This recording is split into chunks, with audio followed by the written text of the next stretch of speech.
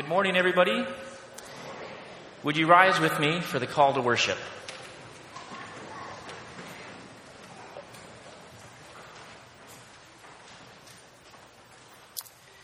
May the God of our Lord Jesus Christ, the glorious Father, give us the spirit of wisdom and revelation so that we may know him better.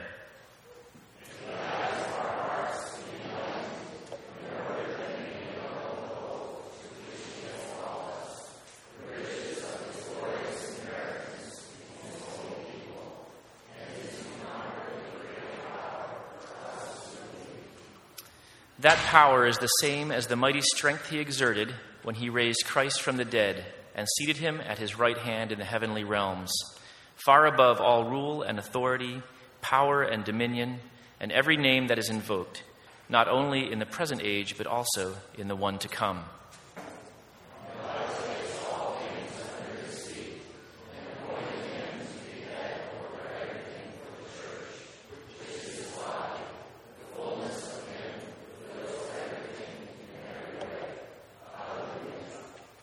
Let's pray.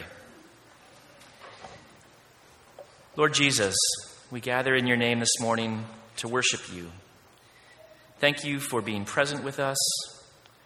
May our praise and fellowship bring you joy and be to your glory. Amen.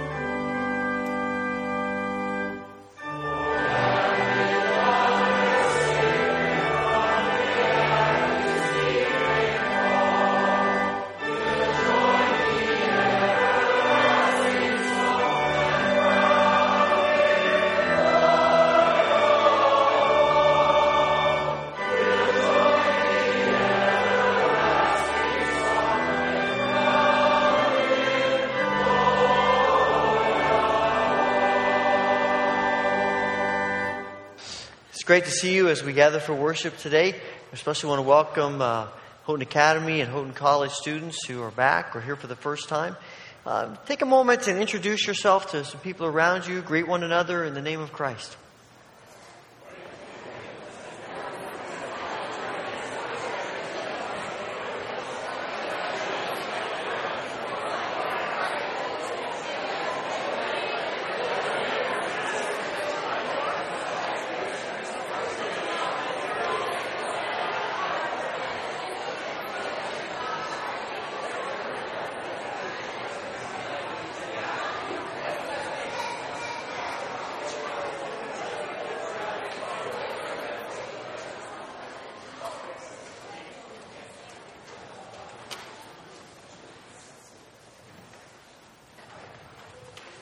There are a number of things in the life of the church that I want to make you aware of.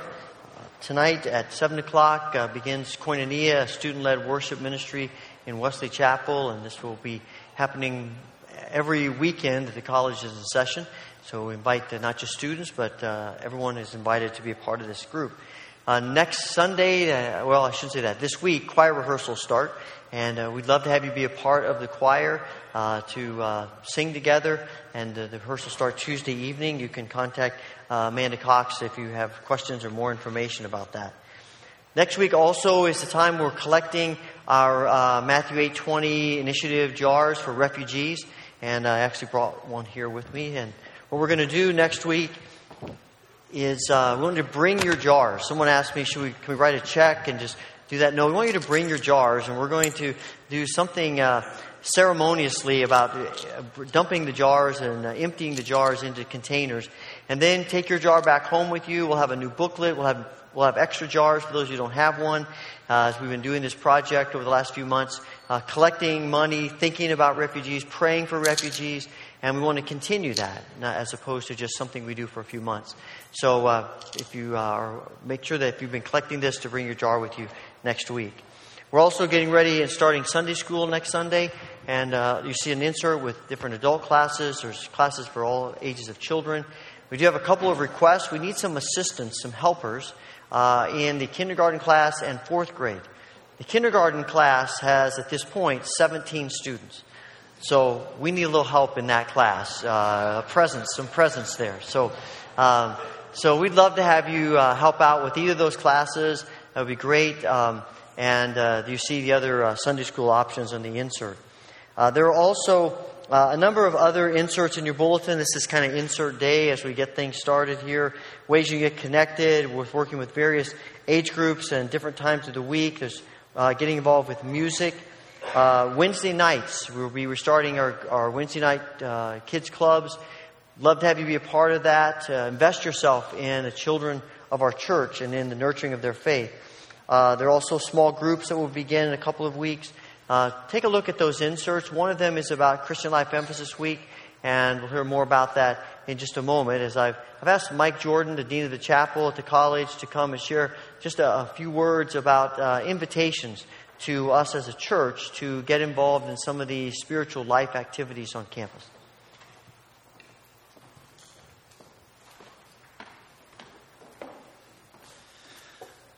Let me first buttress the idea that they do need help with the kindergarten class. My daughter Lucy was part of the baby boom of 2011, which led to the huge kindergarten class we have now. And Lucy is by far the best, of course. She won't cause you any problem, but thanks to Wes and to all of you just for a couple minutes this morning. I've been reflecting for the last couple of years on a small group meeting we had a couple years ago, where those of us in the small group were talking about the ways that in Houghton sometimes the connection between the town and the college is different than it used to be. It's different than it was when more students would live in people's homes. There's just kind of less informal connection. And so that's a burden for me. I hope that one of the things I think Houghton can do very well is to build those kind of connections and surround students with love from the community. And so I hope that my office is a way for that to happen. I want to talk about just a few ways that you can be involved with what's going on at the college if you're interested. The first and most obvious, I suppose, and the way that I still see most community members involved is through chapel. So if you're in town and don't have a job which takes you away from town, at 11:05 on Monday, Wednesday, and Friday, you're more than welcome to join us for chapel. not just for the students' sake, although it does help them to see people surrounding them, but also for your own sake, as a chance to pause in the middle of the week and to acknowledge God. We also, each day, and if you're an early riser, this may be better for you, each day that classes are in session, at 7:30 in the morning, we have a morning prayer time. And that's just in the basement of Wesley Chapel. There's a little prayer chapel down there. And I drop my kids off on the school bus at 7:25 and then walk over and lead a service of prayer. It's based on the Book of Common Prayer, so it's short, it's liturgical, it's a chance we read scripture for each other each day. We sing a hymn. This functions as a way for some of our students who never learn hymns to learn to sing hymns, and some of our students who do like them and don't get to sing them enough also get a chance to sing them there. So if you're interested in joining us for those, if you're up at 7:30 and want to be there, I've heard some people say, "Oh, that's for the students, I don't want to go." We want you there. It's wonderful to have the community folks surrounding our students. Likewise, in the afternoon, each day at 3:45, we have a similar service of daily communion. And that's also about a 20-minute service where we sing, we confess our sin to God and each other, we hear His word proclaimed, we ask for forgiveness, and then we go to the table and experience God's presence there. It's a wonderful time each day, and so you're welcome to join us for that. I also have deep in my heart maybe a vision for you as a baker. I always buy bread for this, and I'm happy to do it, but I think to myself, how wonderful would it be if this community nourished our students through communion? And so if you're a baker and you can throw an extra loaf of bread in every week, let me know. We'd be glad to have bread that's provided by our church to serve for our students there. Last, I will just buttress Wes's point about Clue. Dr. A.J. Swoboda is the speaker this year. He came to Houghton a couple years ago. He's a wonderful speaker. I tell the students he's like me except cooler. It's true. He's much more comfortable in skinny jeans than I am. And that's how you can tell cool people these days. So anyway, but he's a wonderful speaker. I know that he'll be here next Sunday morning. You'll get to hear him there. But also would encourage you to just come out and worship with us in the evenings and in the morning services up on campus. So if you have any questions, just shoot me an email, give me a call. Wes can get you in touch with me. Thanks so much for your time.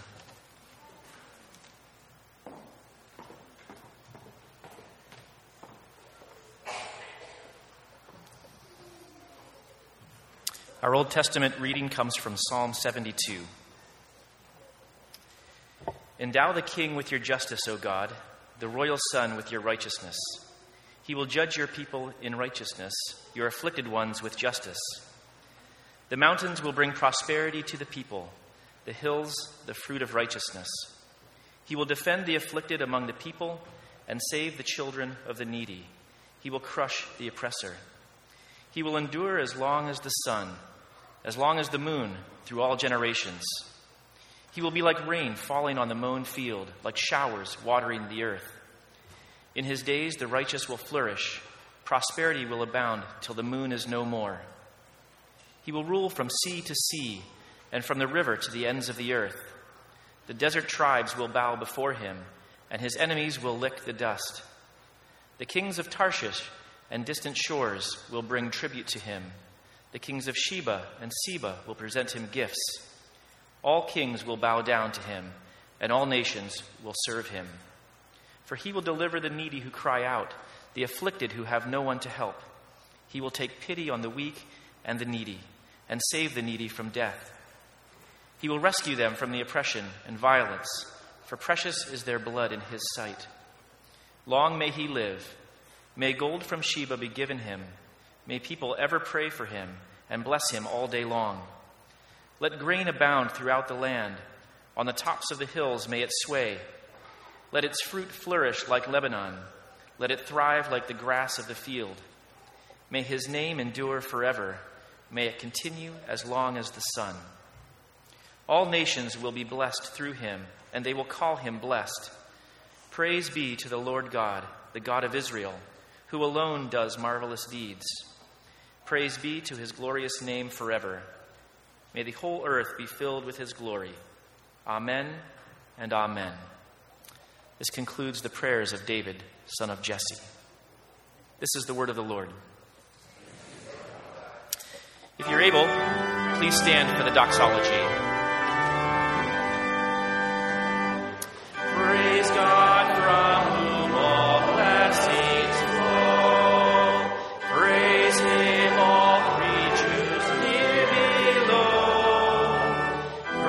him above, ye heavenly hosts. Praise Father, Son, and Holy Ghost. Amen.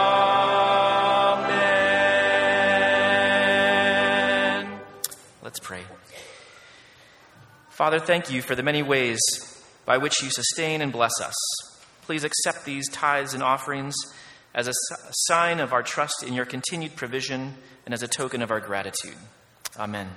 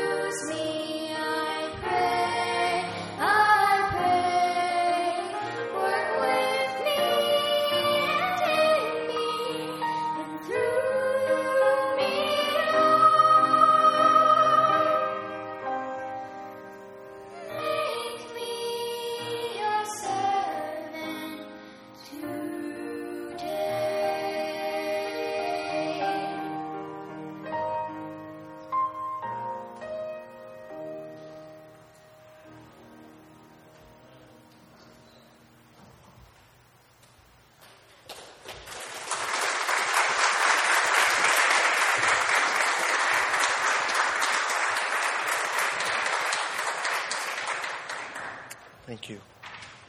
What a great prayer for us.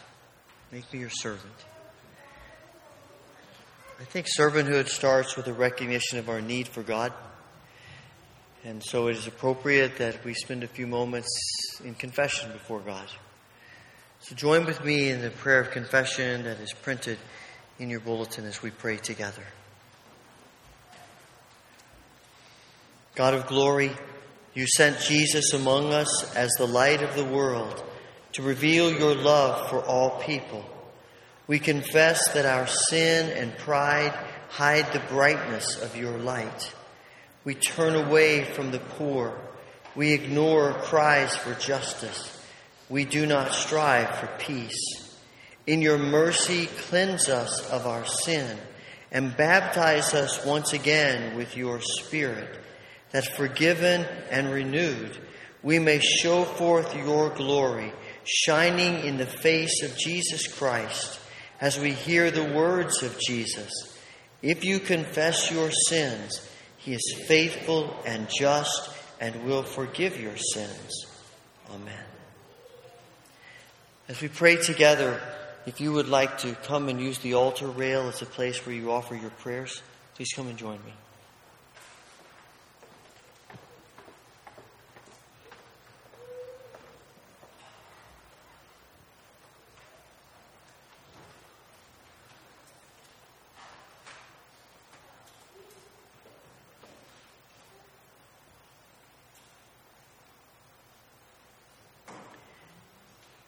Gracious Heavenly Father, we thank you for the forgiveness that is ours in Christ, for the joy of being your children, of knowing your love in the very depths of our being.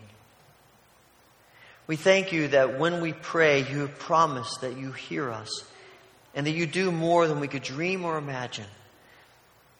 And so today we come and offer our prayers. We pray, Father, for all who are grieving today. We think especially of family and friends of Bruce Brenneman. We pray your comforting presence in each of our lives. And for all who are grieving, in whatever form the grief may come, minister your peace to us. We pray for all who are struggling with illness and pain. We pray for Doris Asepian, for Jill Tyson, for Blanche Weaver and Tammy Dunmeyer, for Luke Heisinger, Wade Marsh, and Sheldon Emerson, for Doug Bogdan and Barb Rangel, for Bob Jobert and Laurel Bucher, for Bill Getty, for Warren and Ella Woolsey, for Phil Muker, Mike Raybuck, for Bev Rett and Micah Christensen, for Linda Roth, and Dick Gould, Emily Cricklar, and others who are on our minds today. Bring healing grace to each of them. The awareness of your presence in their situations. We pray, Father, for the ministries of our church. And this morning we've talked about a variety of ministries that many which begin next week and in the coming weeks. And we pray that these will be more than just things we do, but that they will be avenues for a deeper journey with you. Give us grace to be involved as you lead us, to be willing to be stretched by you as we involve ourselves in the ministry of your kingdom. We pray, Father, for not only our church, but churches around us, and we think especially today of the Rawson Baptist Church in Cuba, Pastor Holmes. Pour out your blessing on this congregation of believers. Bind them together in your love. And may they be a clear witness of your truth and grace to their community and beyond. When we think of the world, we pray for John and Sylvia Christensen and their ministry among the Kisar people. As they are there in ministry and are preparing to come home, fill them with your grace and safety. And may the fruit of their labors be deeper and wider and longer than they could have ever imagined. We pray for our brothers and sisters who find it very difficult to get access to the Scriptures. We pray that you will help those who are committed to great risk to supply Scriptures where they are needed. We pray for protection. And we pray for the ability for these Scriptures to get through whatever borders and difficulties that are not too much for you. And that you will work miraculously, that your children might be able to know who you are through your word. We pray, Father, for the larger needs of our world. And we think of refugees who are fleeing many places of the world, living in camps. We pray, Father, for your grace upon them, and that you would provide home and shelter and safety. You would bring an end to the situations in countries that create the need to be refugees. We pray for those who are dealing with recent disasters and terrorist attacks, and we think especially the people in Italy with this recent earthquake. Minister your grace to them. Let your church be a presence to them.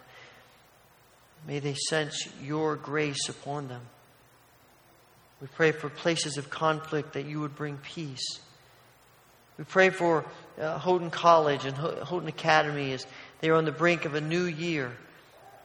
Some returning students, some new students, returning faculty and staff, new students, and faculty and staff. And we pray, Father, that you will work miraculously in both of these institutions.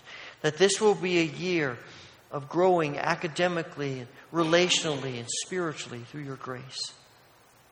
We pray that as a church, we will be a place of welcome and acceptance and love, and a catalyst to this growth that we know you desire in all of us. Father, thank you for hearing our prayers. In this time, in all times, we want to declare that we trust you. Help us to know your grace, that we might live in your peace and walk in your ways every day. And we ask this through Jesus Christ, our Lord and Savior, who teaches us the model for prayer that we now pray together. Our Father, who art in heaven, hallowed be thy name. Thy kingdom come, thy will be done on earth as it is in heaven. Give us this day our daily bread, and forgive us our debts as we forgive our debtors. Lead us not into temptation, but deliver us from evil. For thine is the kingdom and the power and the glory forever. Amen.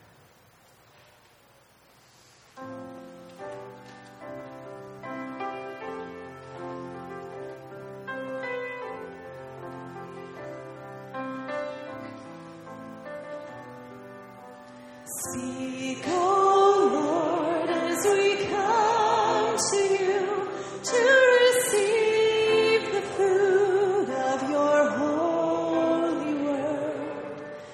Take your truth planted deep in us, shape and fashion us in your likeness, that the light of Christ might be seen today in our acts of love and our deeds of faith.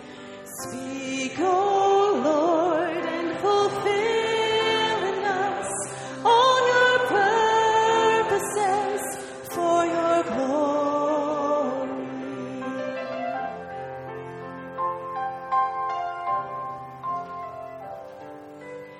Teach us, Lord, full obedience, holy reverence, true humility.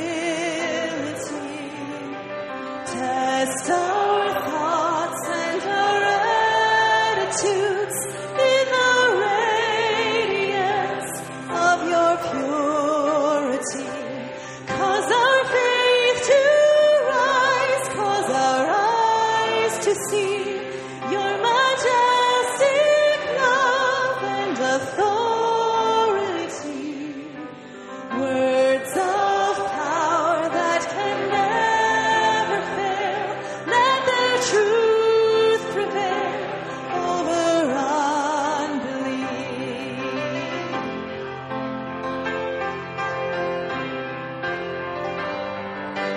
Speak, O Lord, and renew our minds. Help us grasp the heights of your plans for us. Truths unchanged from the dawn of time that will echo down through eternity. And by grace we'll stand on your promises, and by faith we'll walk as you walk with us. Speak, O Lord, till your church is built and the earth is filled with your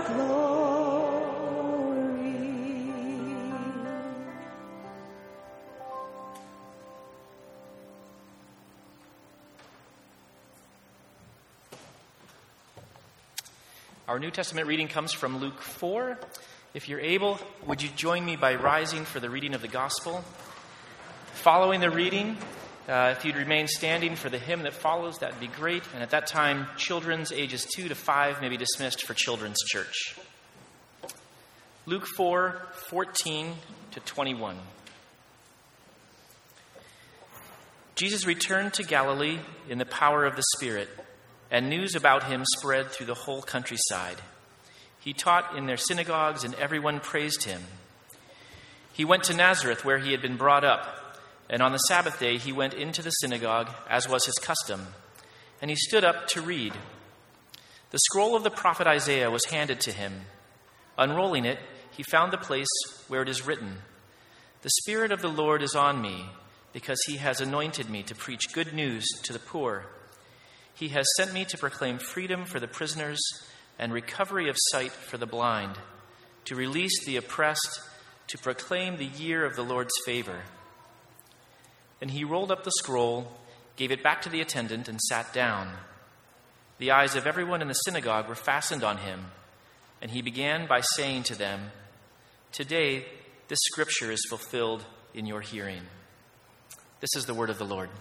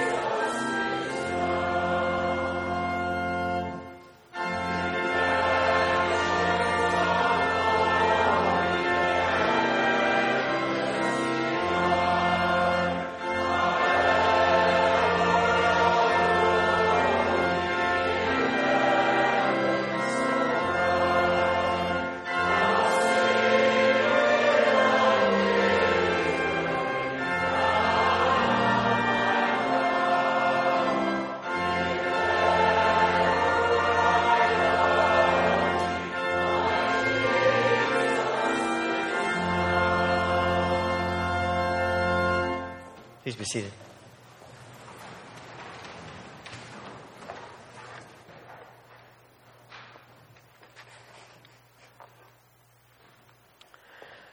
The world we live in is a mess. I don't think any of us would argue about that for a moment. We may have differences of opinion about what the mess exactly is, but I think pretty much consensus as I see it, The world's a mess.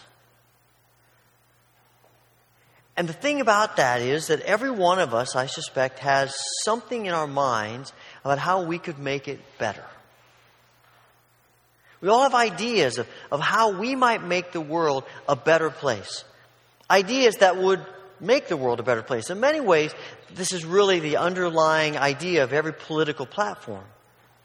Every candidate in every election, wherever it is and whatever it is, every candidate is saying, if you vote for me, I will make the world a better place. I have a program, I have an idea, I have a strategy to help you, to help others, depending on the context of the election, to help the people who are involved in whatever form of life that my campaign might touch. I can make the world a better place. And we are attracted to that because we all want the world to be a better place. And so does God. God didn't create the world to be the mess that it's in. God didn't create the world to be a place of suffering and abuse and greed and people grasping for power and trampling over others and manipulating them and using them and corruption and all the things about our world, sinfulness and all the things that come to our mind when we think of the mess that the world is in. God did not create the world that way. And God's desire is because of, even though it was our sin that got the world into this mess, God's desire is to see it different. And Psalm 72 is one of the places in Scripture where we get a glimpse of what God wants the world to be. This is a psalm of Solomon. Doesn't give us any context, but I suspect it is a psalm that Solomon writes as he is ascending the throne of Israel. It just has the feel to me of something you would write as you're getting ready to start. It reminds me a lot of Solomon's prayer in 2 Chronicles 7, where that famous line, if my people will humble themselves and pray, God will hear and heal their land. This is a prayer for the king as the king ascends the throne. And it makes sense that you would pray that prayer at the very beginning. And it really is a prayer. Now we may look at this and think it's a prayer of the king. It's about the king. The whole thing is related to the king. It doesn't really have anything to do with us. Except that in Israel, the king was really representative of God to the people. And the God's design for the king was to live in such a way and to act such a way that the people would follow suit. And that the king would be so connected to God and such a godly king that the people would want to be like the king. And so every time there is a prayer or a word from the king about how to live, the people tend to follow suit. And that's in the good times and that's in the bad times. And it means that this is not just a word for the king. It is a word that the king is modeling so that the people will live this way also, which means it's a word for you and me as much as anybody else. And the king's prayer starts with this word. May God give the king a love for God's righteousness and justice. The king says, give me and give my people a love for God's justice and righteousness. Now, I don't think any of us would say we vote for injustice. But the question is, do we love God's justice? Do we love God's righteousness? Is it the desire of our hearts that we would see God's justice and righteousness come to this world? Now, we may have different opinions of what justice and righteousness is, and Solomon gives us a definition of what he's talking about. And he's really talking about how we treat the people who are most vulnerable in our society. How do we treat the people who society pushes to the fringes? How do we treat the people that society calls insignificant, unimportant, meaningless, worthless? How do we treat those people? What do we think about them? Do we care about them? Do we want God's justice for them? Do we want to see God's righteousness poured out in their lives as much as in our own? Do you have a passion for them? Verse 14, Solomon says that the reason we feel this way about the people who are poor and needy and powerless and on the fringes and vulnerable is because their lives are precious to God. God looks at them, and while we may say they're insignificant and they're unimportant and worthless, God says, those people are precious to me. And the calling for God's people is that they become precious to us. If something is precious to us, we protect it, we care for it, we treat it in a way that we don't treat things that are not important to us. And so we lock our homes. Well, some people do in Houghton. Not everyone does, but we lock our homes to protect our precious things. It would break our hearts if someone took them or if we lost them. They're important to us. They're precious to us. And we will do a lot to protect things that are precious to us. Our children are precious to us. It's one of the reasons why we do all of these ministries for children and youth is because they are precious to us and they are so important to us that we will do everything we can to nurture them in the faith. And we will sacrifice for them and we will give ourselves for them because they're precious to us. And so when we talk about getting involved in these ministries, we're simply saying, do what God has laid on your heart to do about people who are precious. They're important to us. And we don't do it begrudgingly. We don't think about these people who are precious to God and who are needy begrudgingly. We do it with hearts open like God does. What I find interesting is that you go through this passage, you find that when the king has this perspective, when the king loves God's justice and righteousness, when he has the heart of God toward the neediest people, everybody flourishes. Everything flourishes. I mean, the reason there is so much pain and anguish and famine and drought and difficulty in this world, the primary reason is because we have created an atmosphere of greed. We've created an atmosphere of selfishness. And we have corrupted what God has made. But when your mind changes, when you take on God's perspective about justice and righteousness, things have a tendency to flourish. In verses 6 and 7, Solomon talks about this, may the king's rule be refreshing, like spring rain on freshly cut grass, like the showers that water the earth. There is something about that image that's just spoken to me as I've been pondering this, about the presence of God's people in the midst of all the chaos and mess and trouble of our world. When we interject ourselves into this world, does our presence bring refreshing to those situations? Do people walk away from us feeling more refreshed rather than less? After an encounter and a conversation with us, do people walk away feeling more loved or less loved? More hopeful or less hopeful?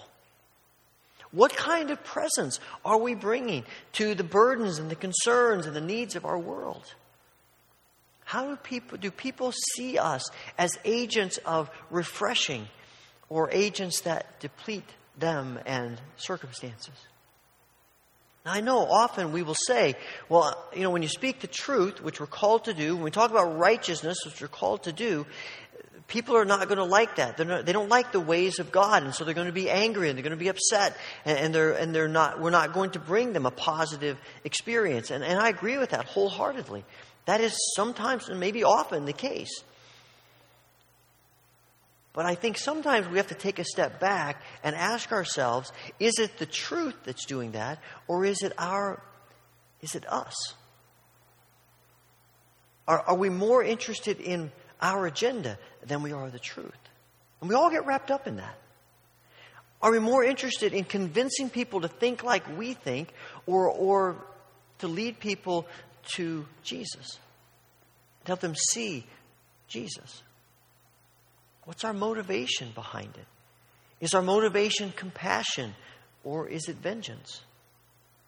At the end of this psalm, he talks in verse 17 about how when all this happens with the king, not only is everything flourishing, but all the people are brought into the blessing of God. And the message, it says that people are brought into the circle of God's blessing. What a beautiful picture.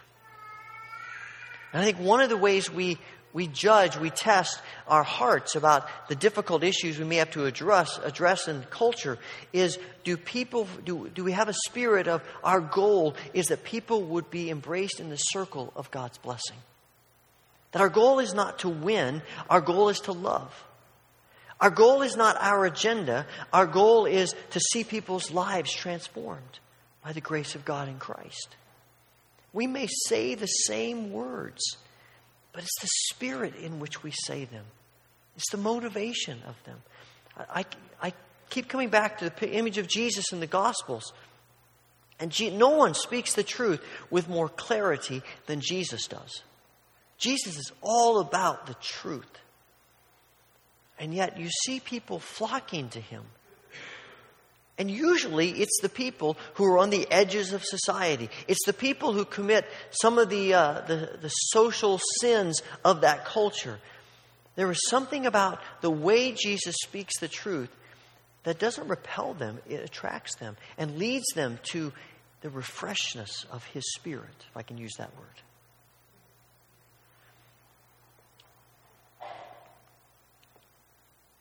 I was reading recently about how the government in Russia over the last few years has been concerned about the growing number of non-government organizations present in their nation and wanting to bring those more into their own work.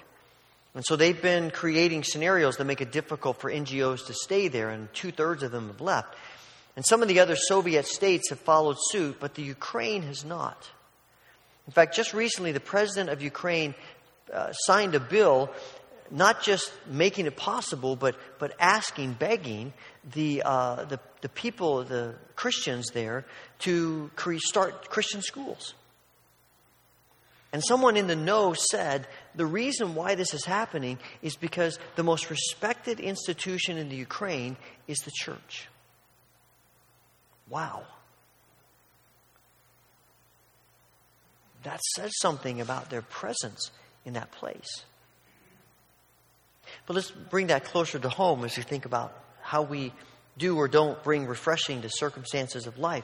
Last week, Cindy and I were up in Buffalo, and we were shopping at Tops, I think, and we had gotten our stuff, and we were getting in line. And of course, choosing a line is always a thing for us, because whatever line we choose, that's the one that they're going to need a price check. The tape's going to run out of the machine. They forgot something, going to run and get it. In fact, we've come to the conclusion that it's because we got into that line that all those things happen.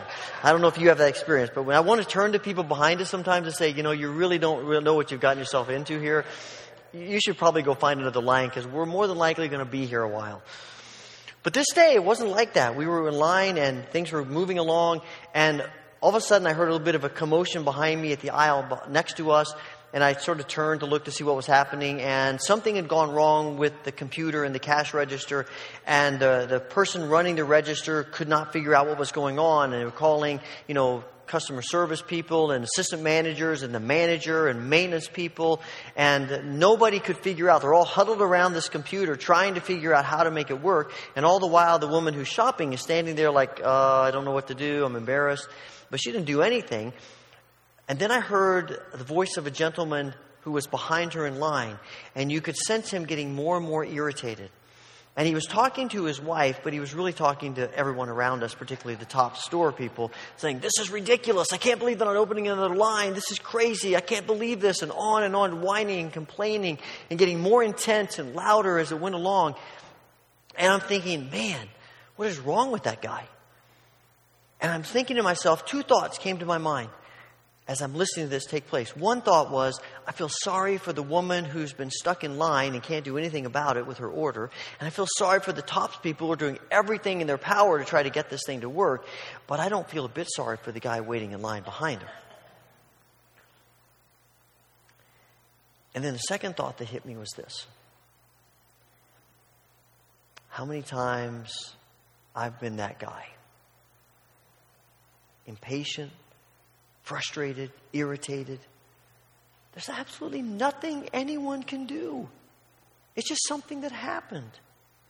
But I have been that guy in line who has been upset and vocal and all of those things. And instead of creating an atmosphere of calm and peace, I've upped the ante of the anxiety. And in that moment, I prayed, Lord, I don't want to be that person anymore. I want to be the person in these situations who can laugh about it, who can bring a sense of peace and calm and joy in the midst of something that is just happening. I want to be the person that goes to a store where people know me, and when they see me coming to check out, they're happy for me to come to their line as opposed to trying to figure out how they can go on a break right then.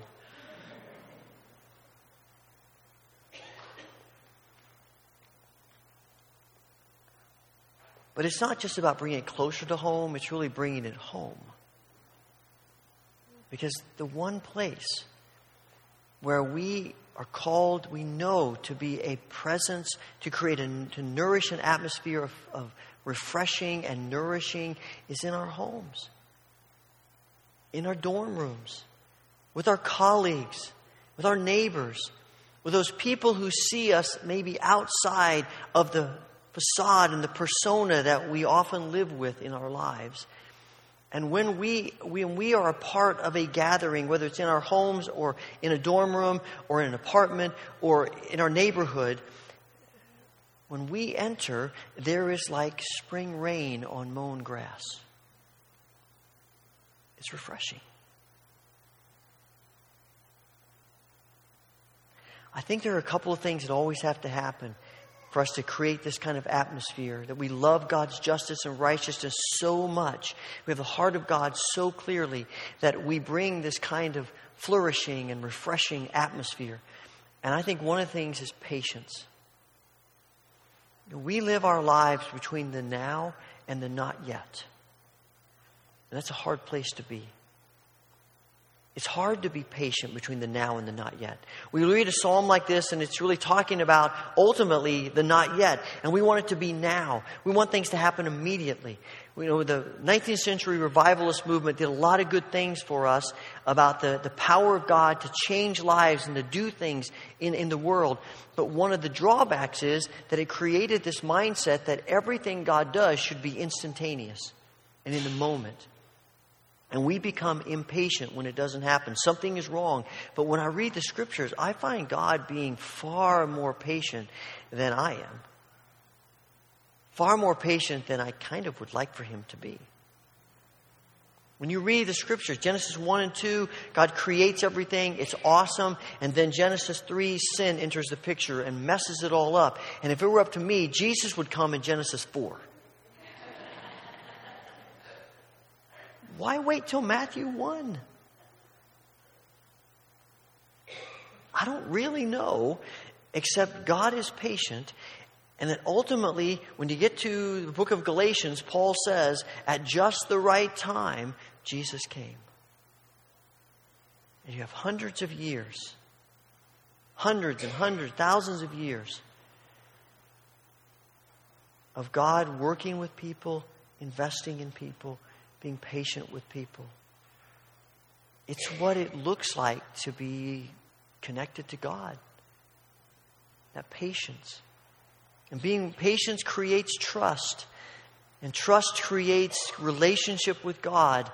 And it's in relationship with God that we begin to experience what God created us to experience. And the second thing is humility. I think patience and humility are two sides of the same coin. You really can't be patient without being humble, and you really can't be humble without being patient. And humility that we see in Christ as he goes to the cross, as he reveals to us, this is how you change the world. By sacrifice, by humility, costly Humility. But as I think about it, humility, it didn't start when Jesus came. God's always been humble. It's a part of His nature. It took humility on God's part to create human beings. And even more humility on God's part after human beings sinned to still connect Himself with them. To humble Himself, to choose someone like Moses, who was a murderer, to lead His people out of Egypt, and to connect Himself with the Israelites and this ragtag group of sinners who keep rejecting Him, rebelling against Him, and He keeps coming back to them and loving them. And now it's the church. That God would humble Himself in such a way that He would say, those are my people. Really? Us? Are you kidding me? That's the Spirit of God. And that's how the world gets changed. The kind of humility that is willing to risk and pay the price and love through the grace of Jesus. Ultimately, this is really about bearing the image of Jesus. We can't change the world on our own. There's not a person that exists that's that good. It's about praying for God to give us the heart of Christ, the eyes, the ears, the persona, the attitude of Christ in us. In one of his books, Andy Crouch makes this provocative statement. God's intent from the very beginning was to fill the world with idols. God's intent from the very beginning was to fill the world with idols. Images. Not of wood and stone, not of gold and silver, but of flesh and blood, hands and feet, eyes, lips. Genesis tells us God created us in His image. And one of the reasons God does not want Israel to make images of Him is because He already made an image of Him. It's all of us. And the people of God bear the image of God. Followers of Christ are followers of Christ because we bear the image of God, Christ in us. And that image leads us to actually be people who live for the glory of God as He works His work in transforming this world. We come to the end of this psalm, and there are two words that the congregation says in response to what Solomon has written. Amen and amen. So be it. Let it be. Everything you've prayed, Solomon, that's what we want to. That's our declaration. Let it be so. But to pray, let it be so, is to say, God, make me that kind of person. Do in me what you want to do. And as we come to this table, celebrating who God is and what He's done for us. And we come celebrating the privilege that is ours in Christ. To actually be agents of flourishing and restoration and reconciliation and refreshing to this needy, broken, messed up world. What would the world look like if all of God's people prayed that prayer? If all of God's people every day said, Lord, this is who I want you to make me. Shape me in your image. Fill me with your Spirit that I might reflect who you are in this world. I think that's our calling. That's our hope. That's our great privilege. Let's claim what God wants for us. Holy Father, we thank you for this privilege you've given us in actually bearing your image through Christ.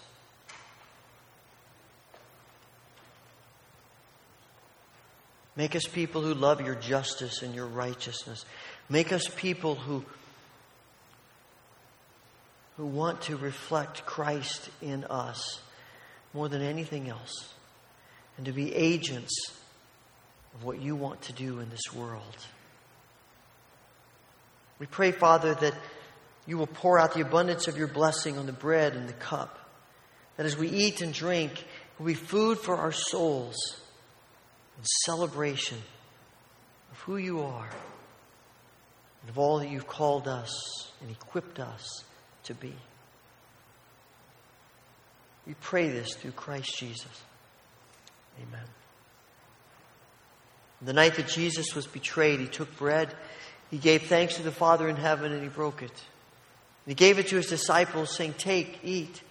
This is my body which is broken for you. Do this in remembrance of me." On the same night, he took the cup.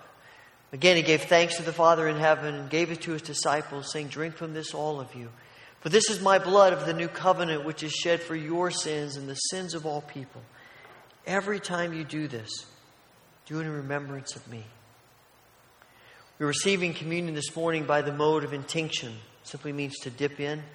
And as you're released by rows, come to the front, tear off a piece of bread, dip it into the cup, eat it, and then return to your seat by the outside aisles. The altar rail's always open if you'd like to stay and pray. If coming to the front is difficult for you, or if you prefer, we have trays of bread and cups. We're happy to serve you in your seat. Just let the usher know as your row is released. And I have gluten-free wafers and cups here, and if you need those, just let me know as you come forward. I always like to mention that we practice open communion at the Wesleyan Church. It might be the first time you have ever worshiped here. But if you come today with your heart open to Christ, with the desire for Christ to fill you and to transform you into the person that He created you to be, then come, receive these gifts from our gracious, loving Heavenly Father.